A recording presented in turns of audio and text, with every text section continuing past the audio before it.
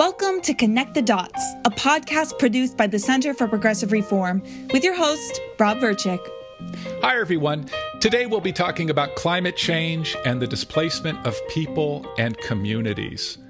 Over the course of history, displacement and migration has happened for all kinds of reasons, as a response to economic upheaval, armed conflict, and of course, natural disasters. Think of the tens of thousands of Americans who have been leaving Puerto Rico for the mainland of the United States over the last few months. As it turns out, a growing number of experts believe that the impacts of climate change will spur a new era of human displacement and migration within the United States and abroad. There are ways to address that challenge, but first we have to connect the dots. Our show today has two parts. First, I'll be talking with Maxine Birkett, a legal expert in climate migration. Second, we'll hear a set of mini interviews that I conducted recently with participants of the Conference on Climate Change Migration, organized by the IBS Center for Climate Physics and held in Busan, South Korea. Up first is Professor Maxine Birkett of the University of Hawaii Law School. She's a global fellow at the Woodrow Wilson International Center for Scholars and a member scholar of the Center for Progressive Reform. Maxine is joining us from her home in Honolulu, Hawaii. Maxine, welcome.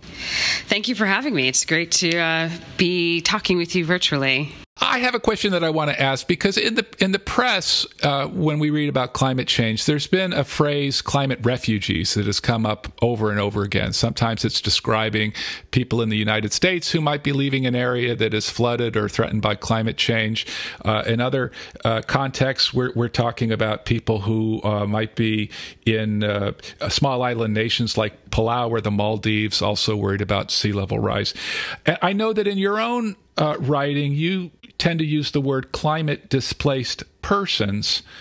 Who are climate displaced persons, and why are their challenges important for us to understand?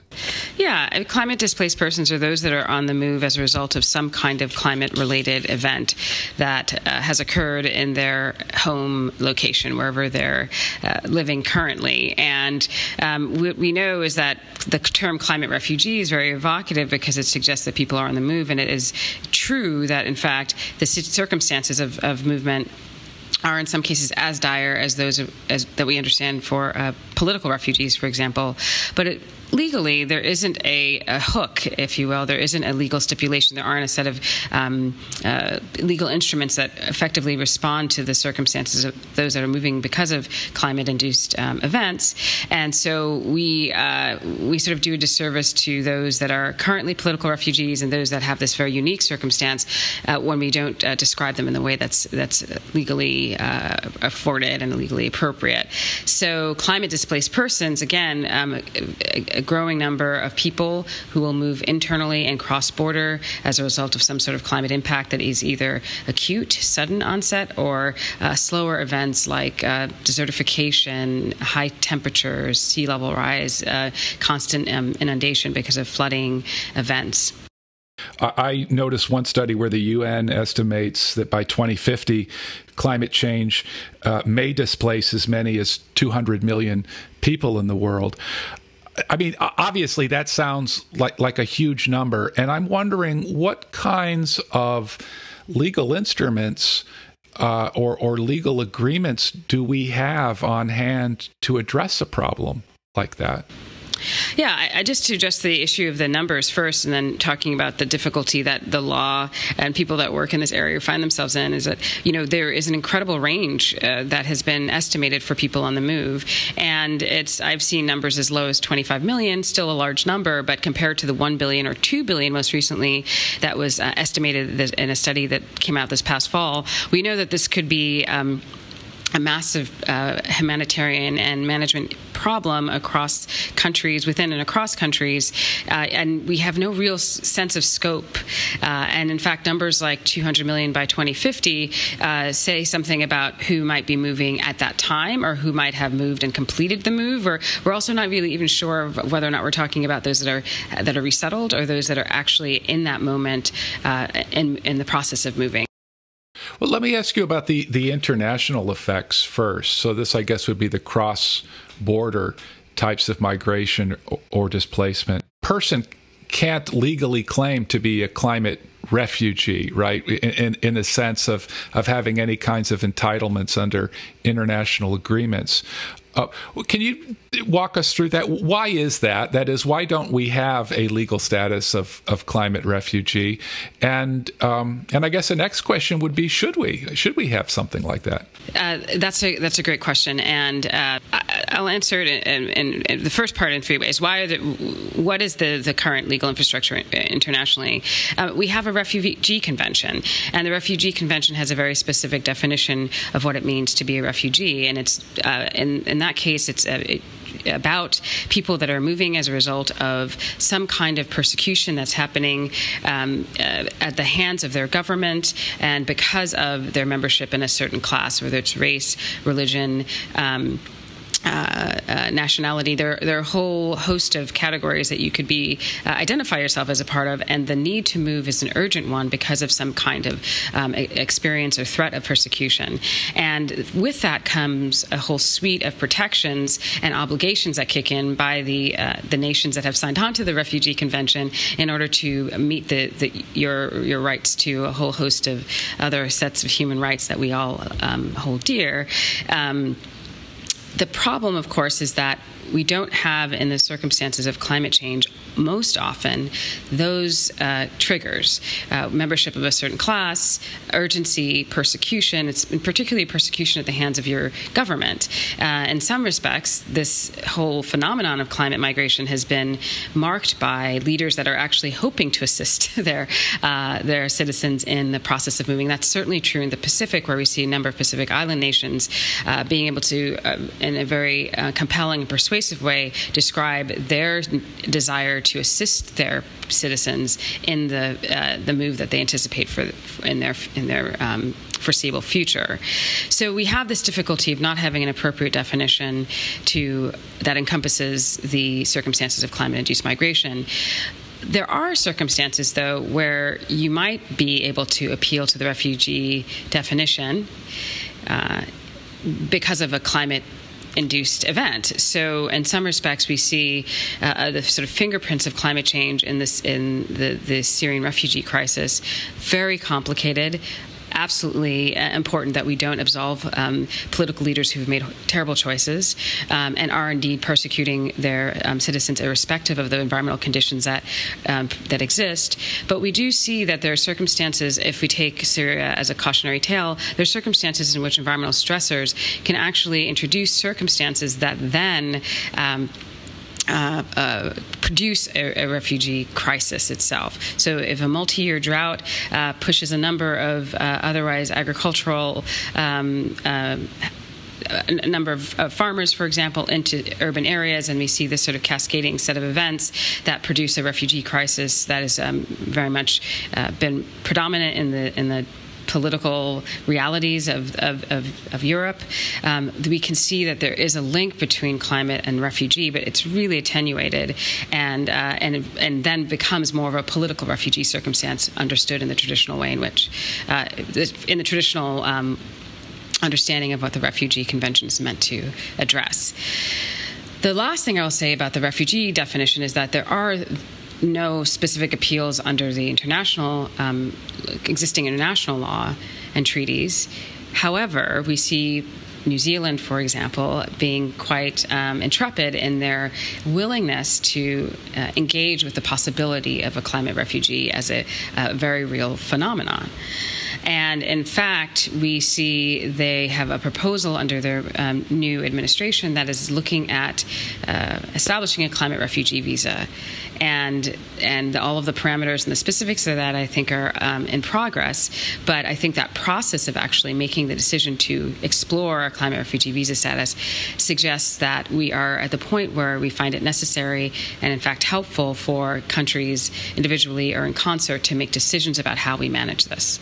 Oh, now that's interesting. So in the example of New Zealand, is Is that a situation in which the New Zealand government is negotiating a status with other nations, or is this something that they might just offer universally? Yeah, my understanding is that it is a kind of unilateral decision-making that they're engaging in, and this would be, one of potentially a whole set of regimes that they have in terms of labor migration and other ways in which you might be able to access New Zealand, whether it's to be with your family that is already there or to participate in the existing labor markets. This is, my understanding, a very standalone approach to engaging the very real political circumstances of their neighbors. And it's perhaps no surprise that New Zealand, proximate to the South Pacific and the number of Pacific Islanders that are having to move and hosting a significant Pacific Islands population, of course, themselves being quite a Pacific-oriented country with their Maori citizens. They've been much more progressive in all sorts of approaches to thinking about the climate, the impacts of climate change on the region. It would seem to me that one issue, obviously, is for members of a country who might be crossing borders to be able to enter a different country. That's a legal problem that we've just discussed. But there seem to be huge financial implications to this, too, right? I mean, it's expensive for people to move individually. It's even more expensive for communities to uproot and decide to go somewhere else. What are the kinds of funds that we have available internationally to help with this, and are they sufficient? I can answer the second question first, very briefly. They're not sufficient. I could have figured that. All right. I mean, and that's true for climate change across the board. And I think what will be important to consider is that climate change, both the process of mitigation and adaptation are under-resourced, and specifically adaptation efforts, the efforts that will allow for communities to build their resilience in response to climate impacts, is woefully underfunded. I want to ask you about the internally displaced populations that you mentioned earlier. And I thought that maybe this would be a good time to move our discussion to the United States, because although a lot of people don't realize it, there is an issue with the potential for populations being displaced within the United States. And in fact, a researcher that we know, Matt Hauer at the University of Georgia, has speculated that by 2100, we may see as many as 13 million people displaced by sea level rise just in the United States, mainly, of course, from population centers that are really close to the coast. What do you see as the major issues in terms of climate displacement in the United States? Is it again problems with legal infrastructure and financial resources? Does it come down to that again? That's definitely at play. Absolutely. I think, we are seeing climate-induced migration impact the United States. We're not immune to it. And we also have it in the popular imagination with respect to, again, like you mentioned, the climate refugees that were noted during the Katrina and Harvey and Maria. But in fact, some of the impacts in the U.S. that are the most have been the most impactful over time, and perhaps not as immediately understood, are the impacts that are slower onset. So in Alaska, for example, we have had almost a generation of efforts to get ahead of what is essentially a crumbling infrastructure and crumbling communities and cultures as a result, because of the incredible heat increase that we're seeing in the Arctic region that's impacting people's livelihoods, their cultural subsistence lifeways, literally the roads and buildings and schools. And so there have been years of efforts to move those communities to places that are safer for them as the sea ice in particular melts and as storms increase. So we have these slower onset events in the U.S. that are also happening that don't capture the imagination as readily, but are still as devastating and create an upheaval and a management problem that we have been hobbling along with. Louisiana now has seen in the coastal regions in the Delta and with the Île-de-Jean-Charles in particular, the opportunity both to receive funding from the federal government for some early efforts at relocation. But it also has allowed for there to be a more nuanced conversation about migration in the U.S. that's on the slow onset piece. But that particular relocation reveals some of the difficulties that we have in planning around this in the U.S. The funding is insufficient. There are a number of actors at all sorts of scales that have to coordinate and have a hard time with that. So, for example, whether it's everyone from the tribal leadership to the state government to the federal government that's funding, there are coordination issues that make for a less than seamless process of determining when to go, who can go, and where to go, and how to reestablish communities in those spaces. Is there an example of a successful relocation? We have seen resilient stories in the Pacific Northwest, the Quinault tribe in particular, in which relocation was sort of less ceremonious in that it was done understanding that they were kind of caught between the sort of sea level rise and flooding and melting, and they had to move. And they coordinated with themselves, maintained a fair degree of autonomy, and have been cited by a number of even federal entities as providing examples of how you can maintain resilience through relocation. So we've had different kinds of stories of that. And again, we see it happening in the U.S., and I think will continue to happen in more or less coordinated ways. And we should say that you and I both participated in writing a study with our CPR policy analyst, David Flores. We wrote a report that was released last year called Reaching Higher Ground, which is about several communities that we identified in the United States that were planning relocation efforts in response to climate change. And those communities, all of which were tribal, represented communities up in Alaska, on the Olympic Peninsula of Washington State, and of course down on Île-de-Jean-Charles, as you pointed out, in Louisiana. In time, I suppose the Congress is going to have to think about a better approach to this issue as the problem becomes more acute, particularly as larger population centers begin to experience the problems that smaller Alaska Native villages, for instance, are now experiencing. Maxine, if you could wave a wand and create a bill and a Congress that was focused on climate displacement in the United States, what would a bill like that look like? We have governance challenges. There's a lack of a governing agency with a mandate or funding for relocation. There's no real institutional framework to determine when relocation is necessary, to determine the suitability of host communities. This kind of coordination will be a real advantage as we continue to think about the communities that are going to be relocated. There was, at the close of the Obama administration, a proposal for an interagency task force that would actually be a coordinating body to do just this. And the initial question, of course, would be, well, what is the problem that we're dealing with? What's the scope? And what is the best management infrastructure? And so I think we would need for Congress to consider that initial step of scoping relatively rapidly. We don't have time to just study this. We actually have to act on it. But then to actually think about what is the appropriate governing infrastructure. An agency may be the best way to do that, or some way for the federal government to serve as a coordinating body to allow for cross-sector, departmental, state-level organization and conversation.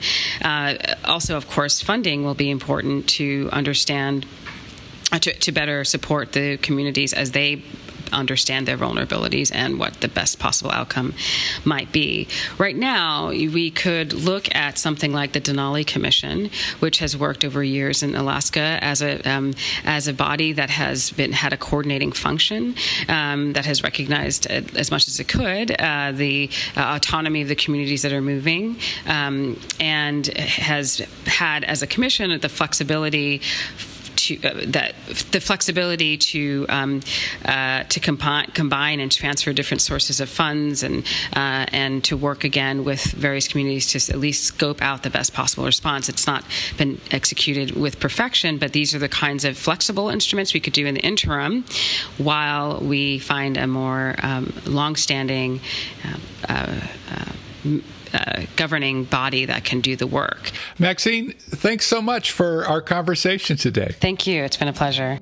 You're listening to CPR's Connect the Dots. That was my interview with Maxine Burkett, a professor of law at the University of Hawaii and a global fellow at the Woodrow Wilson International Center for Scholars. She's also a member scholar of the Center for Progressive Reform.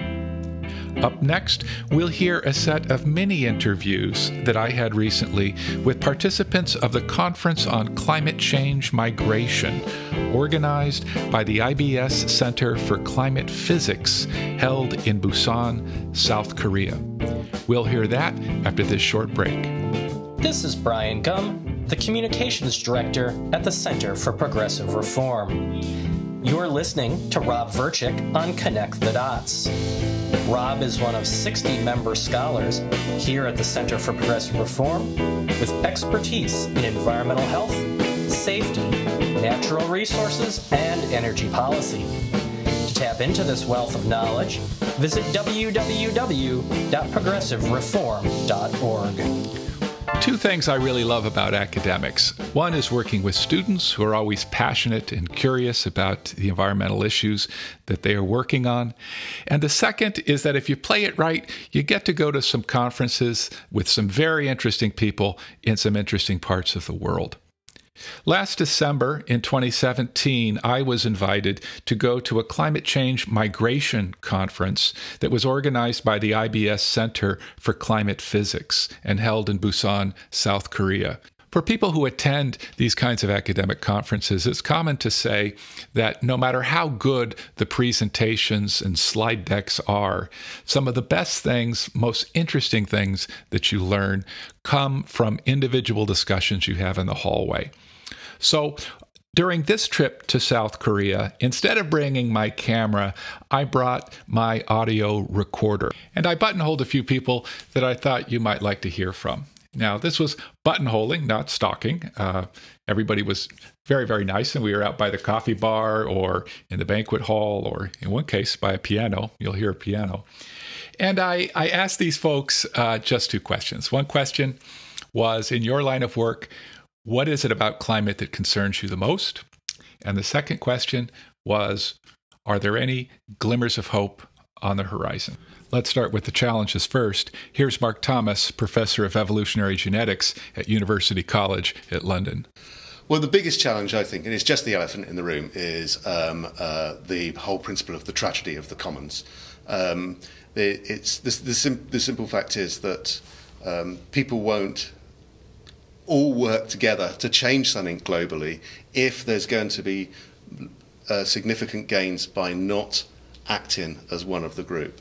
And so I think that is the elephant in the room. I don't see an obvious solution for it. I mean, I think it's evidenced already that both large and small countries are pulling out of various climate agreements, and they're just following the standard rules of the tragedy of the commons. So, that's a problem.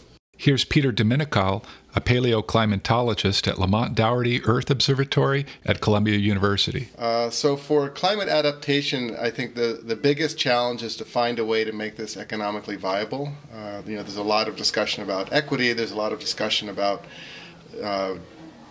doing enough that will move the needle on carbon. But in my opinion, I think the way that this has to begin is to make it economically viable and actually to incentivize and to reward actions that will reduce carbon in the atmosphere. And here's David Battisti, an atmospheric scientist at the University of Washington at Seattle. My number one concern about adaptation is to try to create new varieties so that they thrive under higher temperatures. Now, this has been something that the International Crop Research Committee has been working on since 1970s, and they've made no progress, zero progress. Heat is a very complex trait to breed for, and so in particular, one center that's been focused on this is the Center for wheat and maize production in Mexico City, international research program for creating new varieties. They've been working on this problem. They've made no progress. I mean, there's always been, we have maybe a promising avenue here, but there's been no progress. Here's Kazuki Saito. He's a physical climatologist at Japan Agency for Science and Technology. Well, one thing is that due to the climate change or recent global warming, so the infrastructure is being damaged, like thawing of permafrost or deepening the active layer thickness make the gas pipelines or streets, railroad, and also buildings have a great impact on that. From that, so how to deal with these changes induced by the global warming is the greatest challenge I see, in my field. Then I met Andrea Simonelli, Assistant Professor of Human Security at Virginia Commonwealth University. I asked her what the biggest problem was. It's political will. Can you tell me more about that? Sure. The political will to really do what needs to be done. And what that means is not really being able to follow the same economic trends and the economic backers that back politicians to keep their power structure, essentially guide where we've been going the last 30 years over the cliff into the abyss. Do we need to change our politics in the United States to change the economic incentives? Well, it would be a big difference if we could get the money out of politics, although I don't see that happening overnight. It's really about having the type of representatives that really care about being responsive to the people, because most people who are in vulnerable areas have already been vocal about their needs. It's right. About actually being responsive to them. Okay, so now you're ready for the hopeful part. Here you go. Are there any rays of hope? Anything that makes you slightly optimistic about? Oh yeah, I am optimistic in a number of ways, number of reasons. So, firstly, I think that there will be economically efficient alternatives to fossil fuels for energy, not just for energy production, but also for energy storage, so hydrogen fuel cells and so on. I think the important thing is not to encourage people to use them because they're the right things to use, because only a small minority will do that. I think what we should need to do is invest in making them very economically competitive. And that will ultimately drive down the value of fossil fuels for energy use. Of course, fossil fuels will have other hydrocarbons will still have other uses in, for example, production of plastics and various chemicals, and I think that will carry on. But on the other hand, plastics, they can be a problem for pollution, but at least they lock up carbon. Do you see any rays of hope? I do, actually. Along these same lines, I think that there was this quiet revolution that happened just a few years ago, which is the cost of producing an electron of electricity through renewable finally became cheaper than fossil fuels just a few years ago, and that's led to this explosion of deployment in renewable energies. And so I see that as the genie is being let out of the bottle. The renewable energy genie is being let out of the bottle.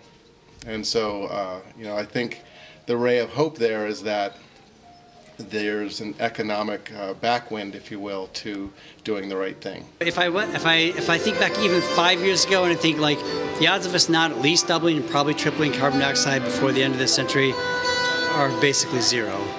Today, I don't say that anymore. Actually, I think the pace that renewables have come down in price and are being adopted around the world is really astonishing. I mean, every year I teach my 101 course in climate, and I have to update those slides, and they've changed. Like from one year to the next, the amount of solar has gone up by a factor of 7. I mean, 7. They're still small numbers, but it's going at such a rapid pace that if we keep investing in developing renewables, and we develop a battery technology that solves this problem of when the sun goes down there's no solar, and when the wind stops there's no wind. If we develop those batteries to store massive amounts of electricity, fossil fuels are going to be ancient history. Nobody's going to want to use them. Are there any rays of hope? What gives you hope when you think about adapting to climate change? Well, the multitude of mayors across the country that have started to see the need in their cities to start to make change. So there you go, a multitude of mayors. That was Mark Thomas at the University College, Peter Domenical at Columbia, David Battisti at the UW, and Andrea Simonelli at Virginia Commonwealth University. I'm going to leave the last word for Maxine Burkett, our guest from the first part of the program. Maxine was also a participant at the Climate Migration Conference in South Korea and probably had something to do with getting me invited, which I'm very thankful for.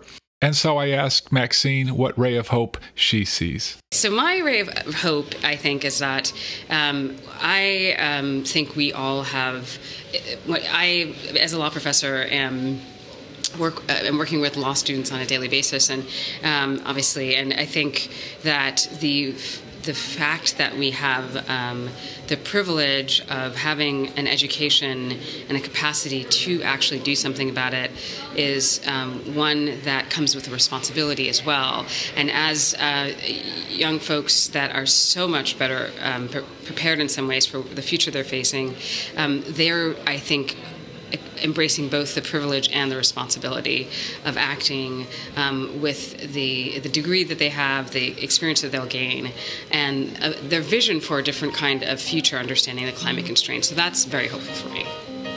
Thanks, everyone, for listening. My guest today was Maxine Burkett of the University of Hawaii.